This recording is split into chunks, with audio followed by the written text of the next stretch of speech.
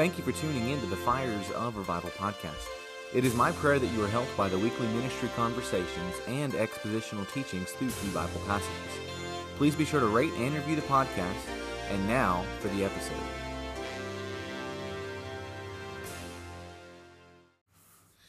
Super excited for today's episode. If you have your Bibles, we're going to be in Romans chapter 10. Now, I get a lot of you who listen faithfully. You listen to this while you're driving or you're at the gym and that kind of thing. I don't expect you to have your Bible out. It'd be kind of awkward if you're driving and you have your Bible open. I'd be afraid for the safety of your life and those around you that you're putting in danger, or if you're lifting weights and you've got a weight in one hand, Bible in the other, you might, get yourself hurt, or the case. You get what I'm saying. But some of you do listen to where you have the freedom to get a Bible out and you're able to, and I would challenge you to do that and follow along in the Scripture and let the Lord speak to your heart as you look at the words of God, as I look at them and read them to you guys as well. But today's title opens up with a question. Again, we are still in our series. This is part 3 of it.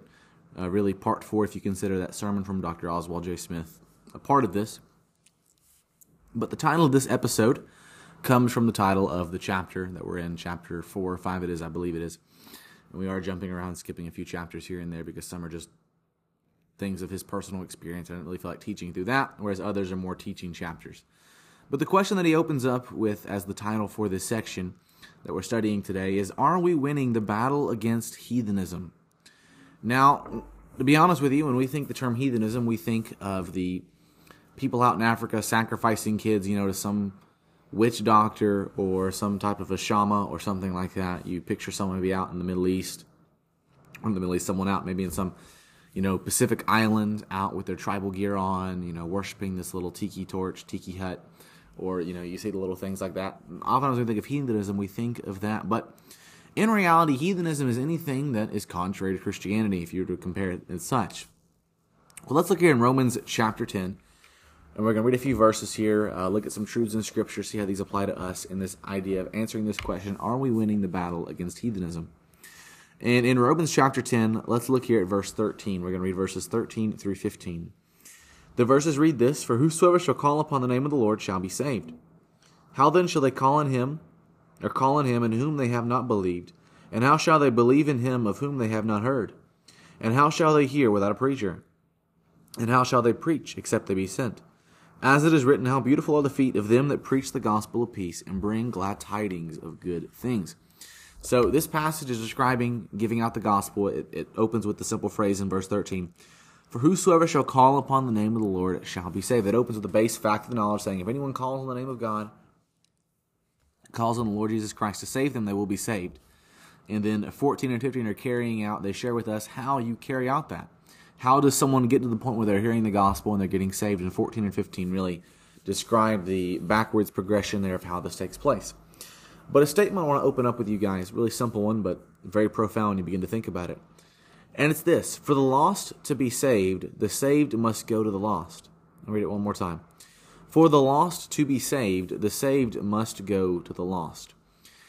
When we think of salvation, oftentimes we think people are going to come, coming to us, knocking at our door, saying, hey, how do I get saved? I just have this feeling you're a Christian. What must I do to be saved? I'll be honest, that doesn't happen quite often. People make it sound like it is, but very rarely does that happen. Most Christians have never experienced that, and any that have, it's maybe once or twice in their life, and that's it. Most of the time, when you're leading someone to Christ, it involves you going out, personally asking them, talking to them, getting to know them, and then bringing up the conversation to spiritual things and asking them about their spiritual destination. And for people to be saved, the Lord saves them, obviously, but He uses those who are saved to go out to the lost. And I believe that's why you have a lot of churches that are shrinking today, a lot of churches that aren't as big as they could be, as how the Lord would like them to be. And I believe a lot of the reason for that is because people aren't giving the gospel. Because I heard a statement the other day that someone said that the church that does not evangelize will fossilize. Meaning, if you're not giving out the gospel actively as a church, that church will begin to shrink. If you're not adding new converts, growing as a church just like a family grows with the more kids they have, if you're not growing, then you're going to die. And that church is going to cease to exist if they're not giving out the good news. But we have a couple points this morning, just two really simple. The first point in this chapter is titled, The Most Important Work. Well, let's see, what is the most important work? We find this in Mark 16. You can also find it in Romans 13, or Romans 10, 13 through 15, the verses that we just read. But in Mark 16, let's go there. This is a passage that, again, is very familiar to you.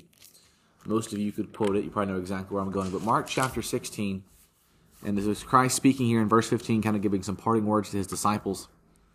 And in verse 15 he says, "And he said unto them, Go ye into all the world and preach the gospel to every creature." It is our mission, according to Christ, to carry out the gospel. God has called each of us who are saved, each of us listening today who are saved. The Bible says it is our mission to give out the good news. It's not the lost person's mission to give out the good news. That wouldn't make any sense. It makes sense for those who are saved to give out the gospel, to give out the message that changes lives. Because the Scripture is what changes the lives. God uses it. The Bible says in Jeremiah that God's word will never return void, that when we use it, it's always going to make an impact, always going to make a difference. You know, for instance, in this idea of evangelism, a lot of us like to study the Bible. Maybe you do, maybe you don't. But a lot of us, we like studying things, let me word it this way. A lot of us do study things. Now, whether you enjoy studying things or not is one thing. You know, maybe if a certain topic interests you, you like to read about it, but, you know, certain subjects for you are not. I don't think for me, for school, when it comes to science, I do not like science. I could not tell you much about it. It's not a strong suit for mine by any means. Very, very weak there, that if you had me study science for a living, I would hate doing that very thing. But in Bible knowledge, for instance, some of us listening like to study the Scriptures.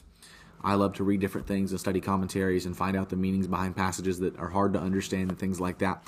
But ultimately, God does not care how much Bible knowledge we know if we're not giving the gospel. You know, what good does it do if I know all the answers to everything, could tell you everything about everything in the Bible, yet I don't live it out? I could tell you what the Great Commission is, how to carry it out, how souls are saved, but if I'm not giving out the gospel, if I'm not sharing gospel tracts with people, giving my testimony, asking people about Jesus Christ and what they think of Him and things like that, then it doesn't matter how much knowledge I have. It doesn't matter how much knowledge you have if you're not using it to share the good news of Jesus Christ to others. Again, who cares how much Bible knowledge you have if you aren't leading people to Christ? God calls us to get a vision for the world and then to begin praying for it. That's one of the key themes of this series, if you haven't gathered that yet, is prayer. God calls us to pray for the lost. Jesus Christ, when He was on His earthly ministry here for 33 years, when He was on the earth, He gave one prayer request recorded for us in Scripture. It's found in Matthew chapter 9, verses 37 through 39, where He tells us, "To pray ye therefore the Lord of the harvest, that He will send forth laborers into His harvest." The one request that Christ gave to me, gave to you, gave to His disciples, is to pray for laborers. And in praying for laborers, God often sends us out to be those laborers, answering the prayer that we're praying. And God calls us to get a vision for the world, to realize that the world really is dying and on their way to hell if no one gives them the good news. And that we need to begin praying, going, and then giving to see the cause carried out. You know, the thing is this, life is short. We're not guaranteed tomorrow. I'm not guaranteed the rest of the day. I'm not guaranteed a year. I'm not guaranteed, 70 years. Same for you, same for every other person listening, same for everyone across the world. Life is short. Well, if it's short, why not use it for God? If we're not guaranteed tomorrow, then why don't we just give God today? And the same for the next day, and the next day, and the next day. If tomorrow is not guaranteed, give Him today. If we don't know beyond a shadow of a doubt that we're going to have a tomorrow and a week from now, then live for the Lord today. I don't know, I keep saying the same phrase over and over again, but I'm trying to get it in your head, is that life is short. The Bible says in the book of James that life is but a vapor. It appeareth for a moment and then it's gone. You see it, on a cold day, you breathe out your mouth and you see the vapor coming out and you see it there in front of you and you can take, a big deep breath in and then you exhale out as much as you can and you see this giant fog little thing pull up in front of you. But after a few seconds, it's gone. It's up in the atmosphere. You can't see it anymore. And the Bible says that's what life is like. That little vapor that you see is there. You see it for a few seconds and suddenly, if you're not careful, it'll disappear before your very eyes and you missed it. So life is short. Use it for God. This most important work that God has called me and you to is to give out the gospel, is to share the good news. Think of it like this. We're just an errand boy. We're just the delivery people. We're just the ones carrying the mail. God's already wrote the letter, His Scripture. God has already given us the message, and He's called me and you to deliver it. To just take the simple message and say, here you go. Here's the good news. Here's what God says in John 3:16. Here's what He says in Romans 5:8. Here is what the Bible says about eternal life and how God wants each of us to know that eternal life is something everyone can have if we accept Christ as Savior. But again, God calls us to get a vision for the world and then begin praying for it. Our second point this morning or evening or afternoon, whenever it is you're listening to this, is languages and tribes still in reach. So number one is the most important work. Building off of that, there are languages and tribes still in reach. Last week I talked about a ministry that's dear to my heart, titled the Bible and Literature Missionary Foundation. They are a missionary sent out of my home church where I'm from in Tennessee, and they print scriptures, give it to missionaries free of charge so they can give it to their people, and that everyone in those different tribes and tongues and nations can hear and have their own copy of the Word of God to read for themselves. Now, Dr. Oswald J. Smith shares a statistic. Now, these statistics that he shares, I'm going to read with you, are a little outdated if I'm being honest. He said these were current in the late 1950s. But they're not really current today, but they're still eye-opening. I want to share this with you, and I kind of tweak it up a little bit. And he says this: during his time in the 1950s, there were almost 3,000 languages in the world. So the entire world, all but hundreds and hundreds of countries, you have around 3,000 or so languages. He said out of those languages, almost 1,700 do not have a Bible or any part of the Bible printed or translated into their tongue. So what he's saying is, language-wise, well over half the world doesn't even have a copy. You know, think of most of you who listen to this are in America, and many of us have tons of copies. We have Bibles that we had as a kid, Bibles that we had in high school, Bibles that we have now. And we have all kinds of copies of the Word of God. We have it on our phone. You can look it up on the internet. You can download it on an app. Yet there are thousands and millions of people who, if you said, do you have a Bible? They'd ask you, what in the world's a Bible? I don't even know what that is. Who is Jesus? I've never heard of this name. And the thing is, according to Romans 10, how shall they hear without a preacher? If someone isn't going and sharing with them the Word of God, how do we expect them to know? Again, for the lost to be saved, the saved must go to the lost. Now, this statistic, I know many languages now have the Bible translated into their tongue. I'm not sure what the current one is, but still, though, it's got to be a great number. Even if it's just a few, that's still worse than there being none. And God wants every tongue to hear the gospel. He wants every tongue and every tribe to trust Christ as Savior. And as we learned last week, for Christ to come, the Bible says that every tribe and every tongue must hear of the gospel. It doesn't mean every tribe and tongue will be saved, but every tribe and tongue must at least hear for the end to come. So the point is this: the field is great. We know that. The verse I quoted earlier in Matthew 9, where it says that pray ye therefore the Lord of the harvest that he will send forth laborers into his harvest. The verses before that, in verse 35 and 36, Christ describes to his disciples that the harvest is plenteous, but he follows it by saying the laborers are few. And in this life today, in this world, there are many millions, if not billions, who need the gospel. Billions of lives who are just thirsting, looking for something to change their life. They're living life right now and it's meaningless. They're living life and it's empty. And they're just waiting. They're just hoping something will come along that will help give them meaning in life. And we hold the answer. We hold the key to the door that is locked in front of them. And if we could just share with them, give them the gospel, go into all the world and preach the gospel, follow what Romans 10:13 says, and let them know that all I have to do is call upon Christ to be saved for salvation. And if we could just share with them the good news, then lives would be changed. Let's close in Acts chapter 1. We read this verse last week, but we're going to read it again this week. Acts chapter 1.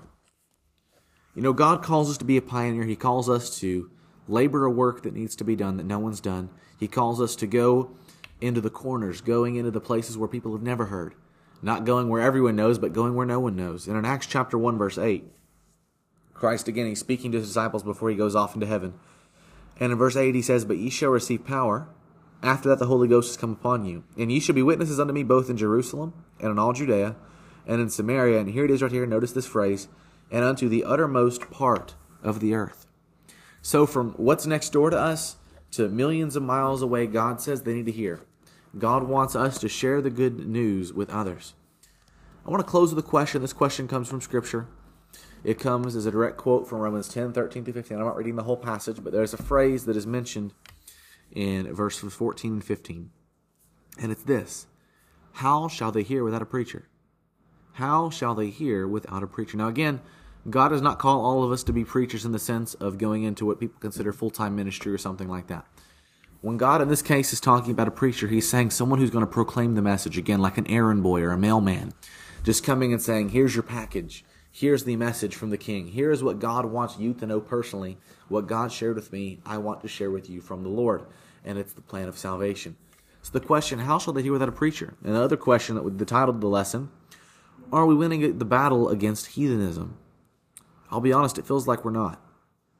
It feels as if the world is winning more and more, and ultimately we know that in the end, Christ wins. In the end, God wins, and Satan loses. But what are we doing here on this earth? Are we letting the lost and dying world score up on us and letting heathenism win?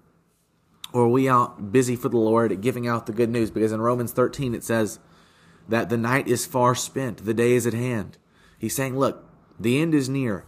The last days are here and before us, in front of us. We've got to do something about it. And God calls us to share the gospel. Let's pray.